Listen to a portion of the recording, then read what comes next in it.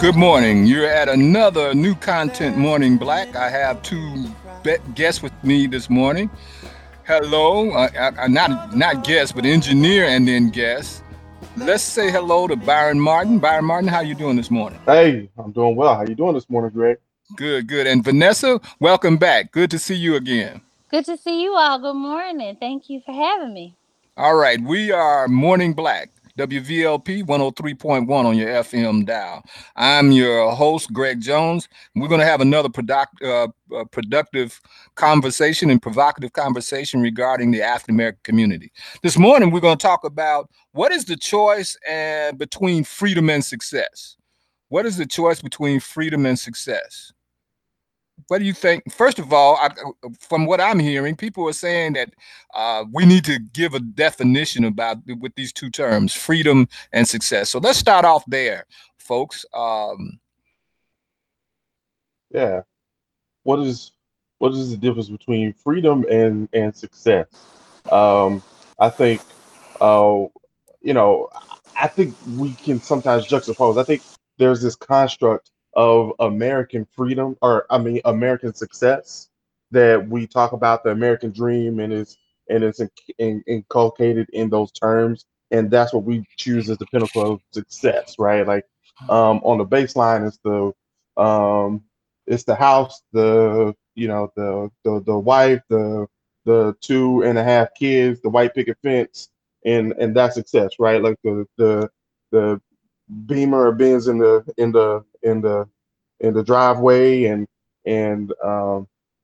kids in the private schools, and you have the economic freedom to do what you want. Um, that's what a lot of times is called success, right? That's you made it. You got your degrees So on the wall. primary material, is that what you're saying? I It's think about it's I stuff? think I think it's a high value on materialism, but I think it's also a high value on social progression, Status? right? Like Okay. can I make the social status, right? And the material gives you the ability to make the status moves. It allows you to be in the circles. It allows you to be in spaces where decisions are getting made for other people, instead of you being on the flip side where decisions are made by people in the room that you're not in. Okay, okay. Vanessa, do you agree with that?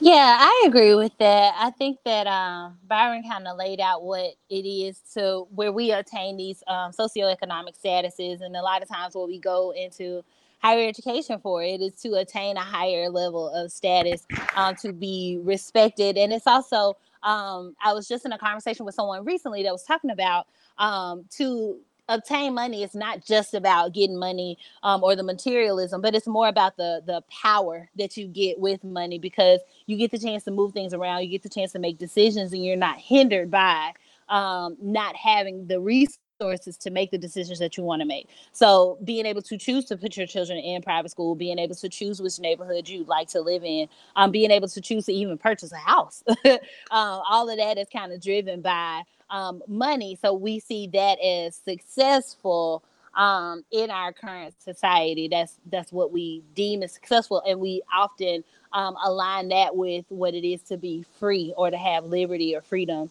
in the context of America. Now, I want to be clear on this. Are you all saying this is the aspiration that maybe not all of African American community pursues, but certainly a great portion of it? This kind of success? I think so. I mean we just to quote um the urban philosopher from north of the border, who said, I want the money, the cars, the clothes, the the hoes, I suppose. I just want to be successful. Drake, he coins the money, cars, clothes. Those are the things that equate to success, right? And I think when we think about the voices that we are encountering, it's always alluding to some type of social or financial upliftment as being successful. And I think that is one of the major trappings inside of our capitalistic society, is the form that for us success means that you are structured inside of this picture, this way of being. How does that connect to our identity as African American people in the diaspora, brought here in change to build up this country and continuing to be exploited and oppressed? How does that fit inside the identity of who we are as an African people in the diaspora? That definition.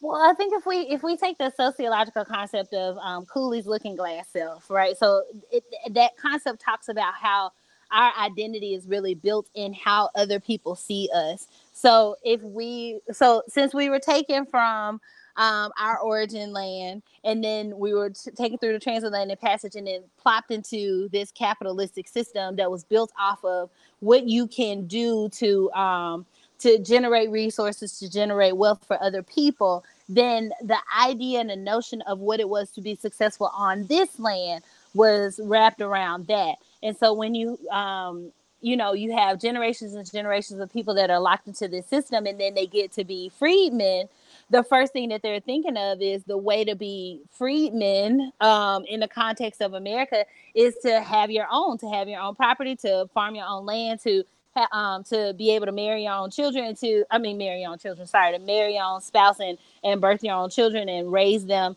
yourselves. But all of those things were kind of connected to what was ascribed to them as being free, as being successful in this country. So it was less about whatever they already, like whatever the generations prior had known was successful, as far as like maintaining a community and doing whatever they were supposed to do within that society. They were kind of put into this capitalistic society and given different rules to the game of success.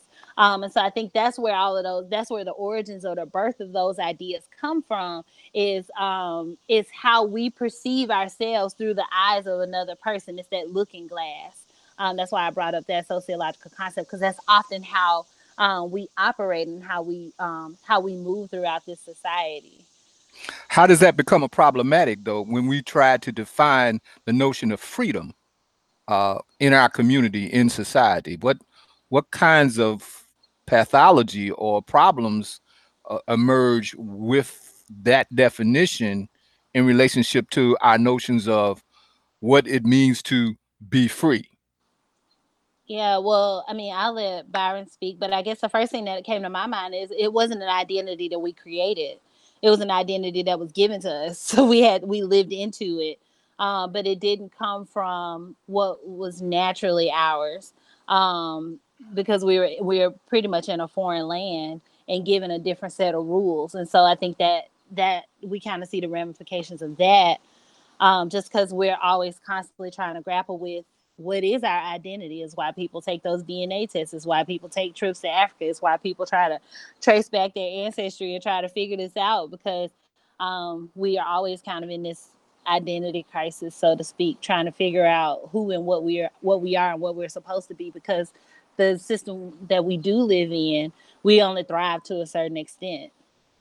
So that begs the question: are we really living in the space that we're supposed to be living in? I don't know. We kind of question that all the time. Yeah, I think that's where things get explicitly complicated, because as we seek to define freedom, the question then becomes, can we define freedom in the current context, right? Like, is freedom something that can happen inside of the American context for uh, folks that are products of the diaspora, the African diaspora?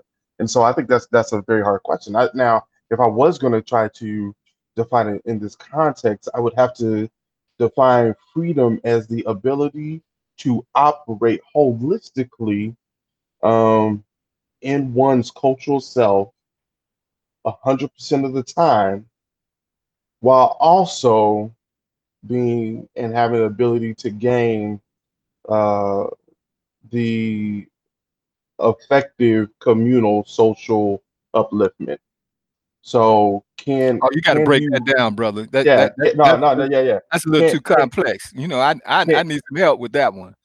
can I be me and be my cultural me 100% of the time and still grow and still be seen and still operate as a leader and as somebody that um, uh, asserts and has their value in this context, right? Like, can I be me and still grow the way I want to grow, or will me asserting my cultural identity, would me being black, my idea of what it is to be black for Byron, will that get me cut off, murdered socially, physically, emotionally, economically. spiritually, economically in this culture?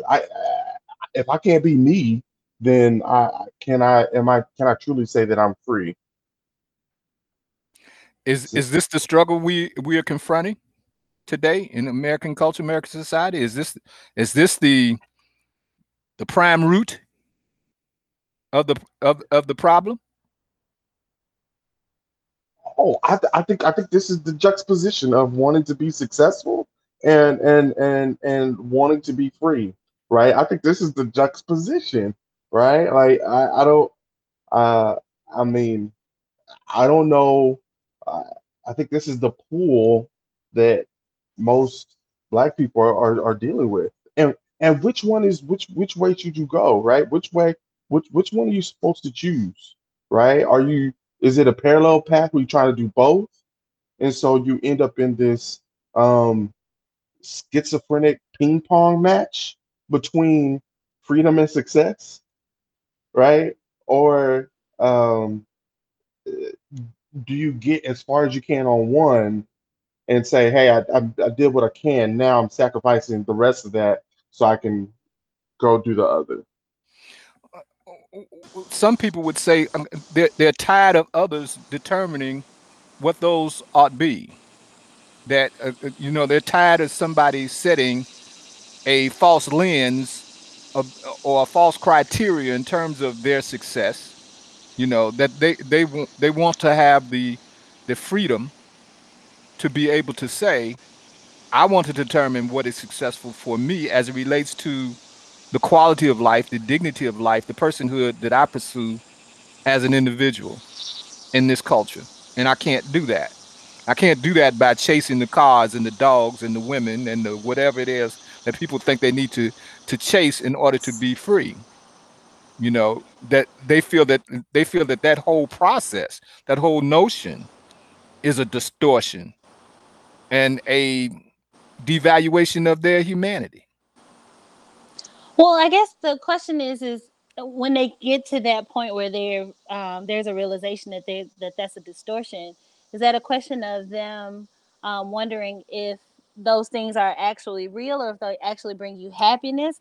Um, and where did those ideas come from? Like where did that generate? Like why do we think that these are the things that we're supposed to try to attain? And then it's kind of looking over at the white dominant culture and the people that we think have these things, and where did they get the stuff from? Did they go out and work for it? Are they breaking their back and their neck to do it in the same ways that we would be breaking our back to do it? Or was it given to them? Or was there an inheritance? Was there some type of government social program that kind of helped them to help generations before them get some things, and then they can kind of generate some generational wealth or whatever the case may be. It's kind of like those are the types of questions I think that people end up grappling with, trying to figure out like where are we even in this, and like how do I just define success on my terms, because this acceptance of what's the larger notion of success that's been prescribed, I don't know if I'll ever attain that, and I don't even know if that's what I really want. Like, have we gotten a chance to make the decision on what we actually want? Because I think most Black folks want to be fully who they are and wear their hair the way that they want to wear their hair, and not have to be questioned about any of it, or whatever their skin color is, or however their Southern dialect. I've gone through that, like however they talk, or Ebonics or whatever. I think I saw recently some conversations about Ebonics kind of resurfacing is it Yale or Harvard? One of the major schools are trying to change in the English department in solidarity with the new Black Lives Matter movement, that they won't push for English in the same way that they will accept other people's the way that they communicate or whatever the case may be. Symbolism, we can talk about that another time, but but it's like that what we're trying to break through and just be who we are, and have that be just accepted for who we are. So then you get to this place where you're trying to figure out, like, why were we accepting these other ideas and these other notions, and did we come up with this stuff in the first place? Yeah, I think that's an important question, right? Like, so is the back-breaking sacrifice being made on both sides, or is it just a reality for Black people in the American context? I I I don't know, right? Like, or has one, like, or to be American, right? Does it mean that you have to make the original sacrifice, right, of culture anyways, right? So I wonder if maybe there are other populations and groups of people, and we can look at this from a sociological lens, Vanessa, but like we can look and sociological and anthropological lens and say, I see that uh, the Polish made a very interesting sacrifice of culture in order to be inserted into the American context. I see where insert the Italians and the Greeks, and I see there was a very clear cultural sacrifice that served as an admittance into the American structure, right? And so my question then becomes, um, one, can Black people make that sacrifice? I don't know. And would it be considered enough? I don't know. Number two, um, would we want to? Are we the last bastion of people that can preserve some type of cultural relevance to redeem the American sickness that has called for the sacrifice of culture? That's a fascinating perspective. That's a fascinating perspective. People in history have raised that issue before. Leon Trotsky asked that question about he essentially said that the Negro is the vanguard, the only group of people who can change that perspective in a significant way. We are uniquely positioned in order to redetermine and redefine what that valuation is, to be a more equitable valuation. But it appears instead that we have opted to participate more fully in the capitalistic culture. Well, I think that what makes America what it is we market well. The country markets itself as like, this is what everybody else wants to be, and this is what everybody else wants to do, and they do this patriotism, and they throw all this stuff at you, all this propaganda. And, you kind of buy into it because it's constantly flooding your senses, and what you watch and what you hear and what you see, and all that kind of stuff. So then if you have a different idea, or if you're trying to hold on to a culture, because somewhere along the way in the ethos you've been told that this is supposed to be the great American melting pot, and that this is supposed to be a land where all of these things are accepted and they can coexist, you're trying to hold on to it, you kind of end up losing some of it, because there's this dominant narrative of, we're all one country. Look at the red, white, and blue USA. We are the number one. Like, it's just, constantly being pushed at you. And it's kind of hard to fight back against that.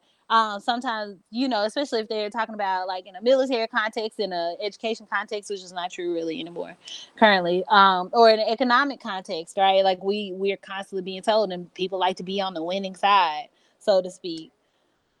How many people, come on, be honest with me now, how many people do you have conversations with that talk seriously about freedom and success in these ways, that where they are redetermining and reevaluating their relationship based on the kinds of things that we've discussed here today. I mean, 99% of the conversation is around how do you get this stuff that's out here? You know, that's most of it. Now, can I get more stuff for my family? Can I get more stuff for myself? You know, how do I network so that I make sure that everybody gets their quote piece of the pie? But if the pie is a distortion, it's a narrative distortion, how do we reach our humanity, our full humanity, by just simply buying into the distortion? And that I think that's the crux of the juxtaposition between success and freedom, right? That's the crux. Is like, how do you how what is humanity inside of this juxtaposition, right? Like, if success is what I'm told I need to do to be American, to make it here, right? To be seen as having value. And freedom is where I fully determine my own value, right? Is where I fully live out and determine my own value. Um, then which one do I choose, right? Do I choose to be human, or do I choose to be told that I'm a human? And that is almost, that's the bizarre thing that happens in the mind, right? We have folks that just want to at least be told and be seen as saying, and this is, I think, the plight of Black people is that I, I at some level, I am tired of being hated. I just I want to have feelings of care and of love, holistically, right, from everything. And this freedom says, if you're gonna be human, right, if you're gonna really live out your humanity, then you're not always gonna be liked, and you just need to be all right with that at some level. And I think that's the fight.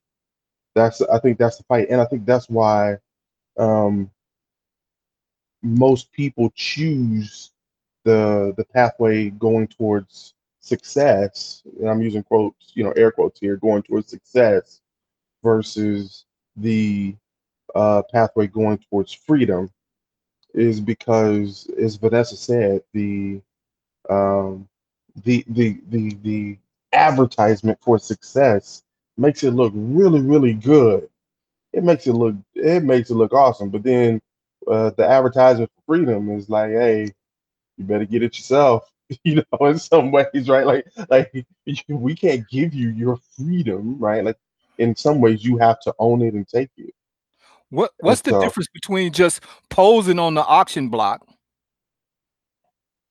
and negotiating our, as you said, our price, negotiating our value? What's the difference between just posing on the auction block and then or saying nope, nope, I'm not getting up there. What I will do is, I will negotiate my own value and apply my own value to my own pursuit of freedom. What's yeah, the difference between those two things when we talk about success and freedom? ownership, ownership. That's the difference. The difference is, in my opinion, and is ownership, right? If I can go speak on my own behalf, that means that I know that at some level I own my being, I own myself inside the context, right? So I'll give this example, right? Like uh you most folks, if they're working a 9 to 5, whatever, let's just use some insert fast food chain, or insert, hourly wage job here, right?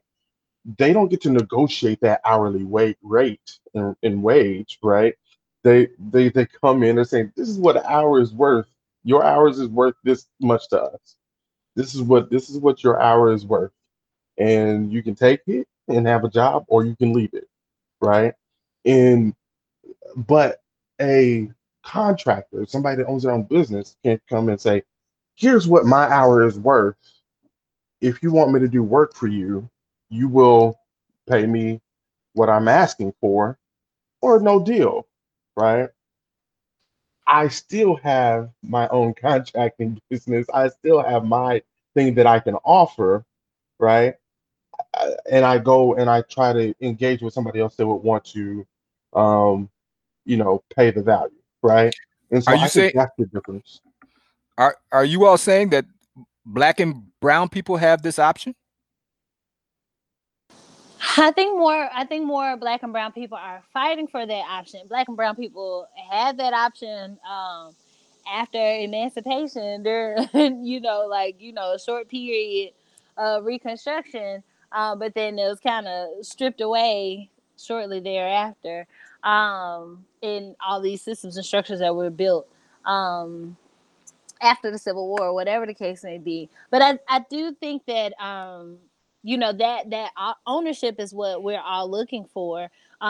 But I guess my question to that is, what about those that aren't necessarily entrepreneurial in nature, right? Like those folks that may be the ones that work for somebody else, like like what that's like their natural thing is like they work under someone else or they work in tandem with someone else and all that kind of stuff.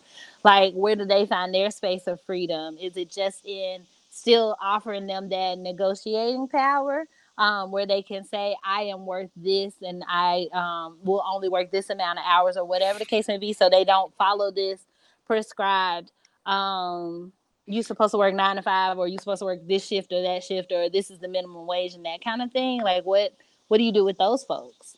Well, if you don't get to negotiate if you posing on the auction block. True. But If I you mean, but if you're, are all you get to you say is, can I stand? Can I stand? Can you want to see the front of shot, or do you want to see the side, or do you want to see the back? That's all you get to do on the auction block. You don't get to say this is what my value is. This is what I'm willing to work for, and this is what I'm not willing to work for. Not on the auction block. but are you posing on the auction block as in like you stepped up there, or is someone putting you on the auction block because they have the power over you? They own you. Well, I think that's where the power over you that pushes somebody to that auction block position is this, right? Like, can I take care of my basic needs? Do I own um, what I need to take care of myself, right? And I think that's the piece, right? Like, so the difference between success and freedom is highly nuanced, but it's built on ownership, and especially, and let me say this,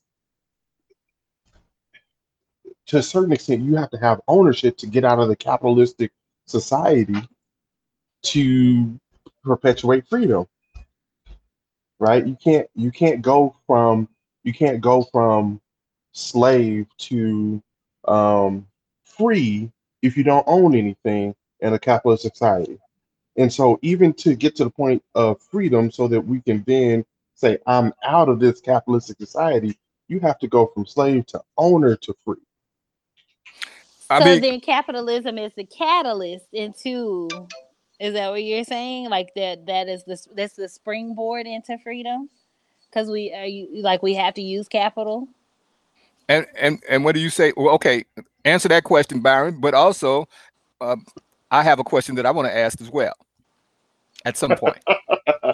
No, I think okay. So I think capital is the springboard, but I think one of the things that we have to unpack, right? So between these juxtapositions of success and freedom, right? I think the one thing that we have to be willing to fight with and that we have to be willing to wrestle with is the simple fact that most people choose success because they want to be and be well, right? They want to be like fulfilled, right? Like the freedom Or they want to be isn't accepted. isn't free, right? But freedom isn't free, right? Like, there is an individual cost, and the sacrifice for that freedom is oftentimes too much for what people aren't willing to pay, because that sacrifice comes in terms of social sacrifice, it comes in terms of economic sacrifice, it comes in terms of sometimes social sacrifice of positioning, right? And so to be free means this sacrifice. To be successful means um, it means sacrifice too, but it means sacrifice of that view of being free. Yeah, well, I mean, you you live in a world where there people might. I mean, you got Nat Turners, you got Denmark Veseys, you got Gabriel Prosses, you got Harriet Tubmans, you got Mary McLeod Bethune that says, "Well, I'll start my school in a damn garage before I will, deal with anything that you determine success." And she was called a failure.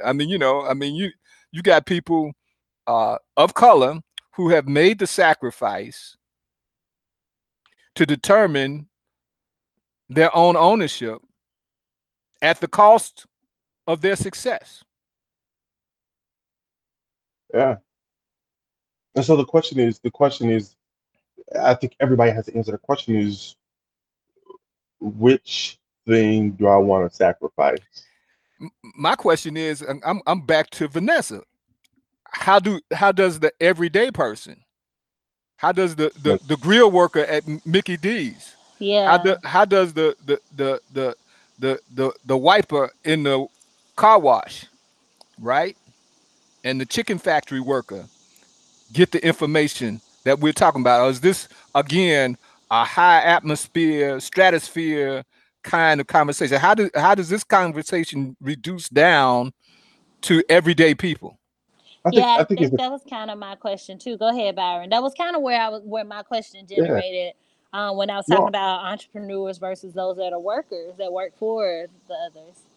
but I think it's a question. I mean, I was in the shop getting my dreads retwisted the other day, right? And so I think one of the things that we were very clear on in that space was, who's working. There was a young man in that space, and um, he had a choice, right? Like, so one of the things that he was dealing with, he wanted to be off doing some stuff in the summertime. The pools had just opened up, and he was 14, 15, so he was making maybe like $200 a week, right? And but he wanted to go, be in the pools with the other kids, right? And so he was like, skipping off work in the shop and different things like that. And they were like, dude, you making good money for a 14, 15-year-old, $200 a week, right? You pulling in about 1,000 a month, 800 to 1,000 a month. That's not bad for a 14, 15-year-old. And it was helping him to see that, that sacrifice of that social time and that social arena dedicated to his space would put him in a situation socially and financially where he could then make his own way and make his own decision, right? He would have more decisions if he was dedicating that time to making sure that he was able to own the rest of his time, own some of these other pieces. But his decision was saying, I want to be social. And I think that when we put that in context, right? When you're working for somebody else, right? I think you understand that the one of those trade-offs is that there's some things that I get to go hands off on. Like, I don't have to worry about, right? Like, it's easy, right? I don't have to worry about these things, right? I go and a check is just gonna come in because I gave my time, right? When you're on your own, when you're on your own, OWN, you're owning something, right? Like, I think the piece becomes, you're going to have to push and create and produce your own, right? And I think that takes more power, that takes more energy. So how does somebody go from hitting the fryer and or doing what I used to do, which is busting the suds as a bus boy, right? Like, how do you go from bus boy to a level of ownership and understanding?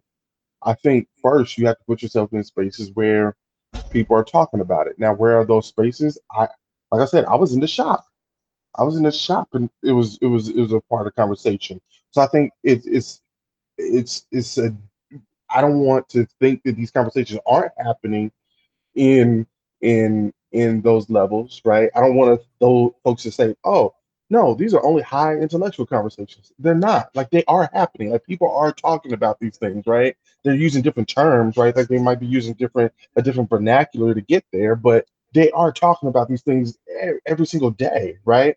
I think the flip side is who's giving access to create their own, right? Like, so are there folks that are free that are saying, there are some other folks that might want to be free too.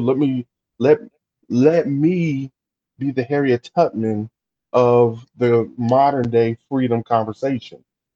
What do you say to young people in particular that say, I don't want to pose on the auction, and I get that this notion of success that you are claiming is something that we need to have by ownership, but this country didn't do it legally, and I don't feel obligated to do it legally. Yeah, that's a hard one, right? Because that's a That's good a hard one. point. Yeah. Because that's a good point. But it's also, I guess, everybody has to make the decision of, do they want to become what they're fighting against? So are you going to, you know, utilize the same tactics that have dominated you or that you feel has created these conditions, or are you going to try to do something else that They, looks a little bit different? young people say y'all doing it. Y'all utilizing the same structures to fight for your freedom. I'm just simply taking it to its obvious conclusion. What Right, works for me? right. I think I think my statement to them was would be very simple. Can you inoculate your freedom? So like can, like you're using these means to get there, right? But would you have to maintain those means to stay Makes there? it stay there. So is it And if you have sustainable? to maintain Yeah. those means to stay there, can how can you ensure that you will remain free? Like I think that's the Can't they you ask the want to talk same about. question of us? No, I think they 100% can, right? I think Hmm. they 100% can. Like, how do you codify your freedom, right? Just because you choose that way doesn't mean you get to stay that way, right? Come on, there was always patrol officers, um, trying to come and take somebody's freedom away, right? Like, you might have got your freedom, you might have got to the north, but just that doesn't mean you get to stay. You better keep moving. You ain't made it to Canada yet. And so I think the conversation is about, so how do you maintain your freedom, right? And I think that's where you get in this interesting thing. I think everybody's got to choose their own way, but in choosing that way, people better know that um, the thing that you don't want to have to do, if you can keep from it, is having overexposure in terms of your freedom methods. Wow. I So mean, that let's take a trip back to history just for a minute. Isn't that what Black Wall Street was about? I mean, they weren't trying to flip the world. They basically was just trying to build their wealth, and they were trying to, inoculate themselves from the kinds of issues that were keeping them from pursuing their few humanity. It got burned down, folks, I know. and If I blowed could go up. back, if I could go back in time, I would tell them, hey, y'all need to put a bubble around this joint and make it Okay. invisible Or like create a Wakanda. military, Like, right? because I think that, like, like that is the jealousy of having more millionaires per capita in the night the 19 teens, right? In that Greenwood area, they have more millionaires per capita there than they did in New York. And so one of the things that was frustrating for folks is like, how are they doing better than us? How is that? And so that produced a level of violence against them. And so the question then becomes, so how do you once you're free, like how do you stay free? How do you maintain that? How do you hide what you have from those that would want to take it from you? And then how do you protect it and codify it? I Or think that's a or battle.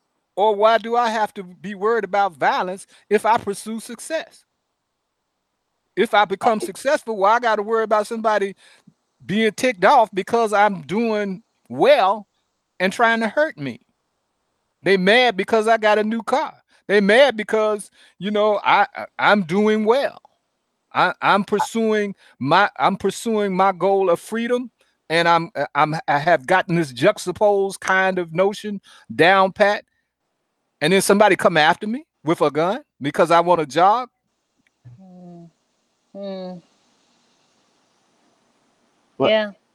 I mean, I think I think that because Black people, we do race, we know what this is. So we have to be aware as a means of survival.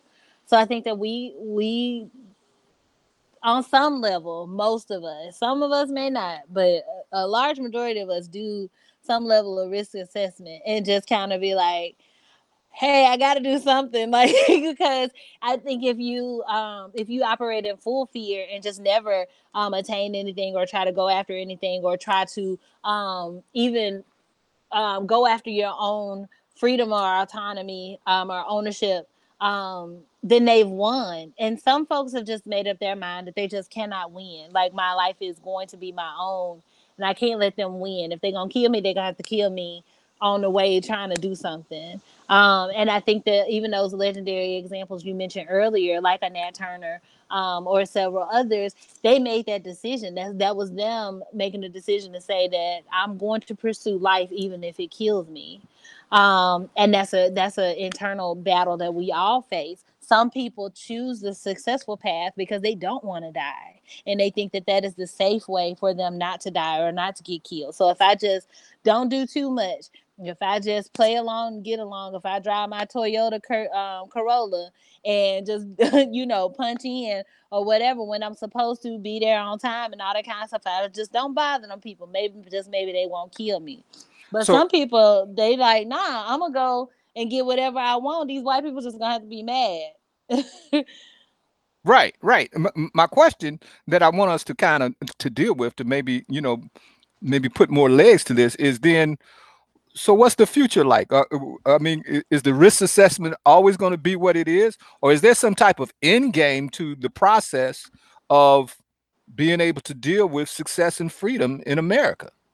Or is this always, will your children's children be having to make these same kinds of choices and decisions?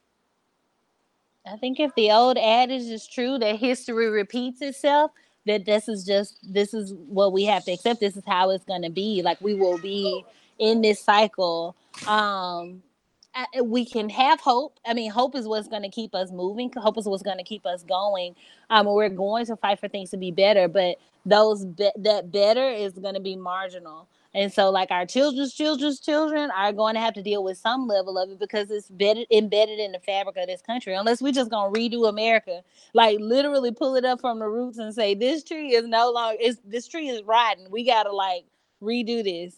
I don't know how we get to any other outcome unless we just continue to prune and prune and prune and prune until the tree can grow the way it's supposed to grow. Yeah, I don't think you can grow a healthy tree with bad roots. So I No, think you can't. um I think one of the things that is it always going to be this way? I think this is always, if we're talking about in the American context, one of the things that we're going to exist with is the fact that America is very clear on who and what it values.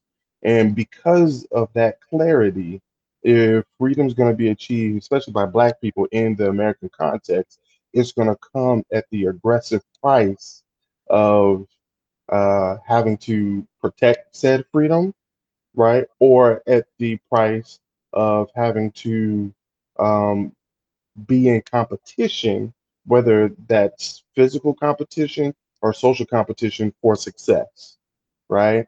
And so neither one of those are going to be given. But I think the difference, like I said, the difference is the juxtaposition is inside the success game. Like you're in competition, right? You're in competition because people want what you have, and they're going to want what you have. That's part of the fight of success is that you have to prove that you're the best at getting what you need and what you want, right? Like you have to be the best, right? And who's ever the better, who's ever the victor, they're gonna get the stuff. On the flip side, freedom says, you're in a context where mm, we don't necessarily like freedom. Now, the folks that are choosing not to be in the competition, that are choosing not to be in that rat race, one of the things that ends up happening is it says we don't like that. That's not normal. That's not status quo. And if it's that different, we need to attack it because that's endangering the status quo. That's endangering getting to that other place. That's endangering the system that serves as foundational for us moving forward. And so I think that's what we're dealing with on either side of those items. Well, this experiment in democracy is being looked at pretty hard in the global community, is it not? I mean, I think people are saying, how we're not sure America is a healthy place to emulate in terms of their version of democracy, especially in places like Africa, right? Like the continent of Africa, where people are saying, wait a minute, it doesn't have to be done this way.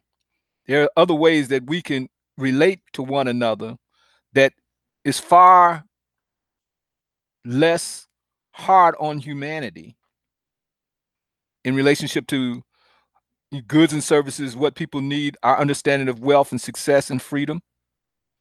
That we don't necessarily, the world does not have to be like America, like the USA.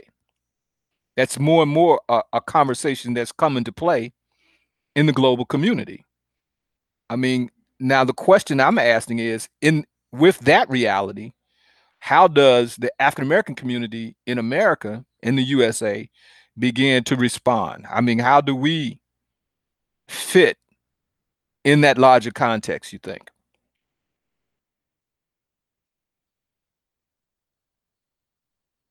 You're listening to WVLP 103.1 on your FM dial, and this is Morning Black. I know we kind of took a pause there, trying to think through it, because I think that's where most Black people are right now. Is we understand the country that we're in because we're a part of it. We've grown up in it. We have generations in it at this point. And so we have a very close relationship. And I think we are critical of America because of our love of it. Because we don't know anything else. It's a true to form love-hate relationship.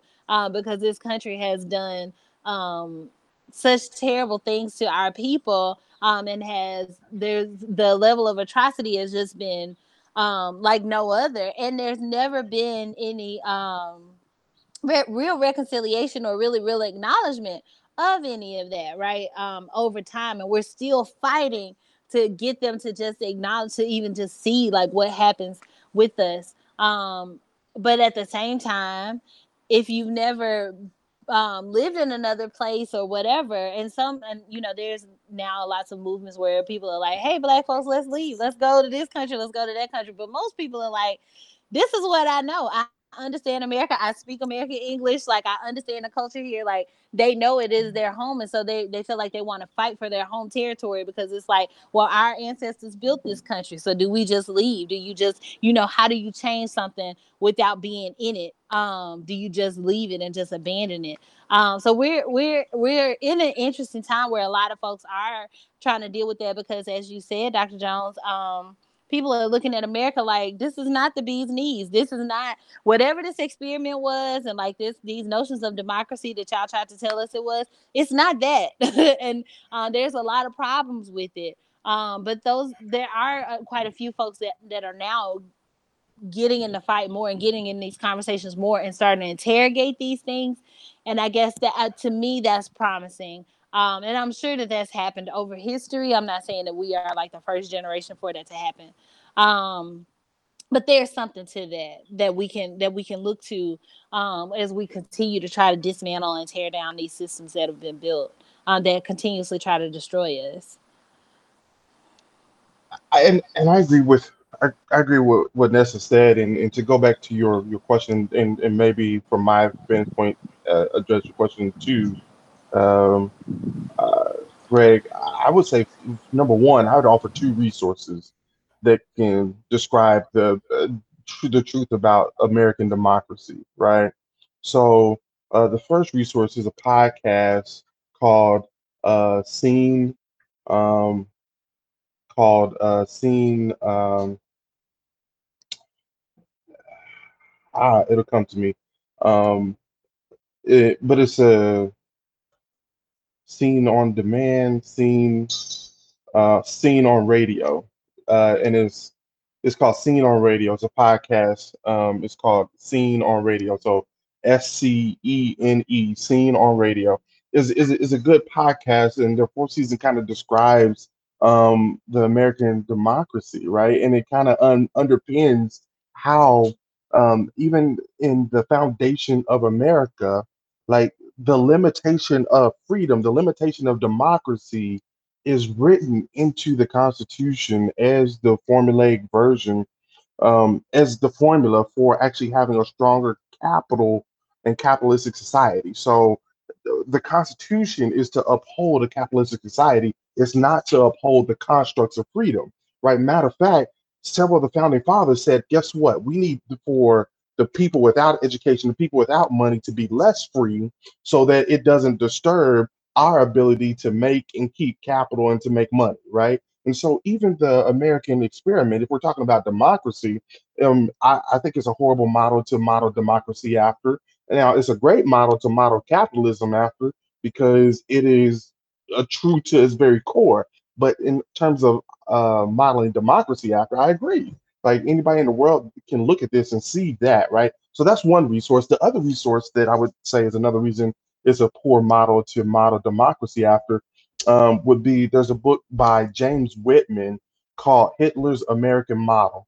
And basically, in this particular book, Whitman literally law by law matches what Hitler did in the Third Reich, basically modeling their laws off of American laws and looking at the American model and saying, we can put this as our foundation over here and then just make it even stronger for what we needed to do.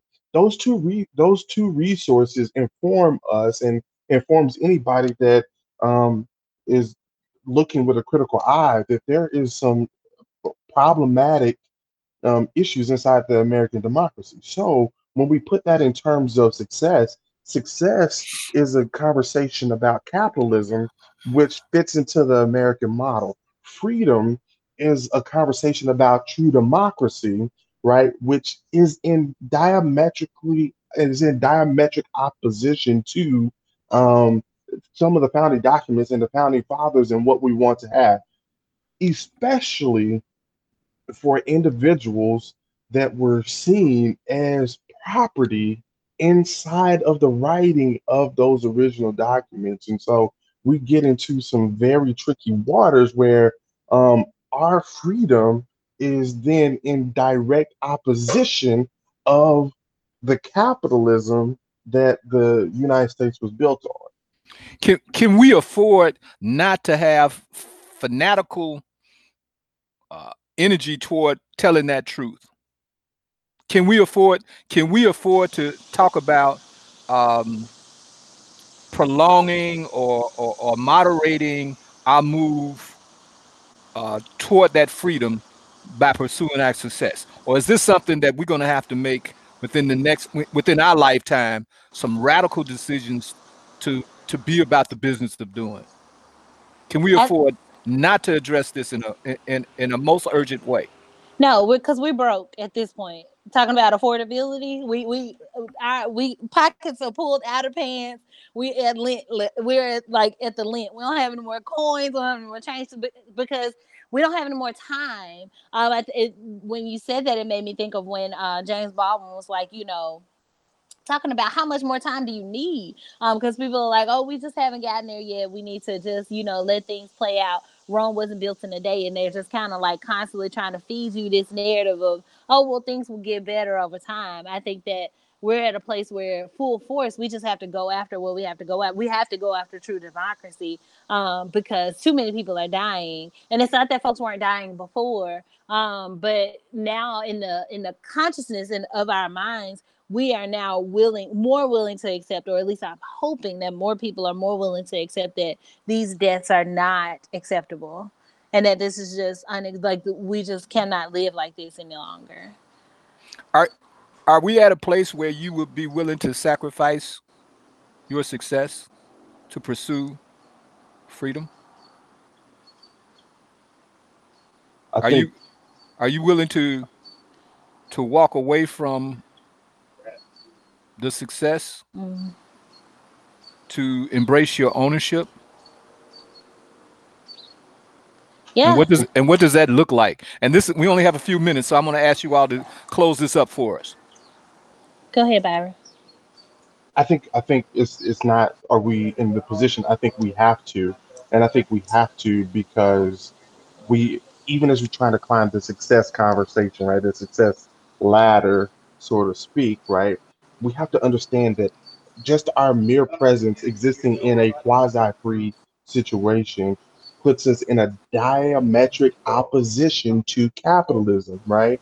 And so the if we don't get fully free and we don't make that shift, what we're going to end up doing is just continue the metamorphosis of slavery that has been talked about in so many different ways, right? We talked about Michelle Alexander talks about it in the new Jim Crow, the metamorphosis of slavery. We can see in Ibram Kennedy's book, Stamped from the Beginning, the metamorphosis of these versions of slavery. And so the perpetuation of a slave class, right? And by slave class, I mean if you're not having a livable wage, you're technically operating in a slave class, right? Because you're in a perpetuating cycle that will never give you social economic success, but it'll never provide you with the ability to shift to a freedom model. And so I think if we don't move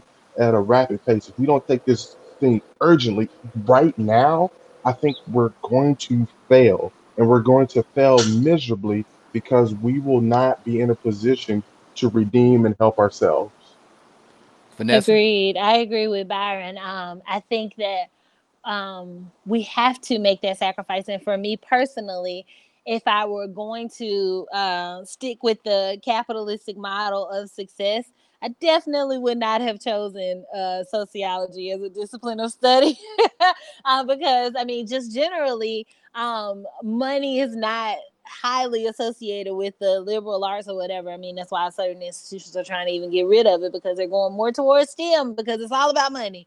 But like understanding how people operate, understanding how we need to help people and educate folks and set the minds free of not only my own mind, but the minds of others is a chosen path. That doesn't always look like the successful path of being able to afford a whole bunch of vacations or a yacht or like whatever is deemed as successful in this capitalistic society. But it is a choice that I would have made 3 times over because my preference would be more for people to be free than for them to be successful as far as this capital model is concerned. Bust up the capital, bust it up. I'm all for Wow. that. Well, you heard it here. This is Morning Black. We've been talking about success and freedom. And join us next week as we have another provocative topic dealing with the issues that are impacting the African American community and the entire global world. Thanks again for joining us at Morning Black.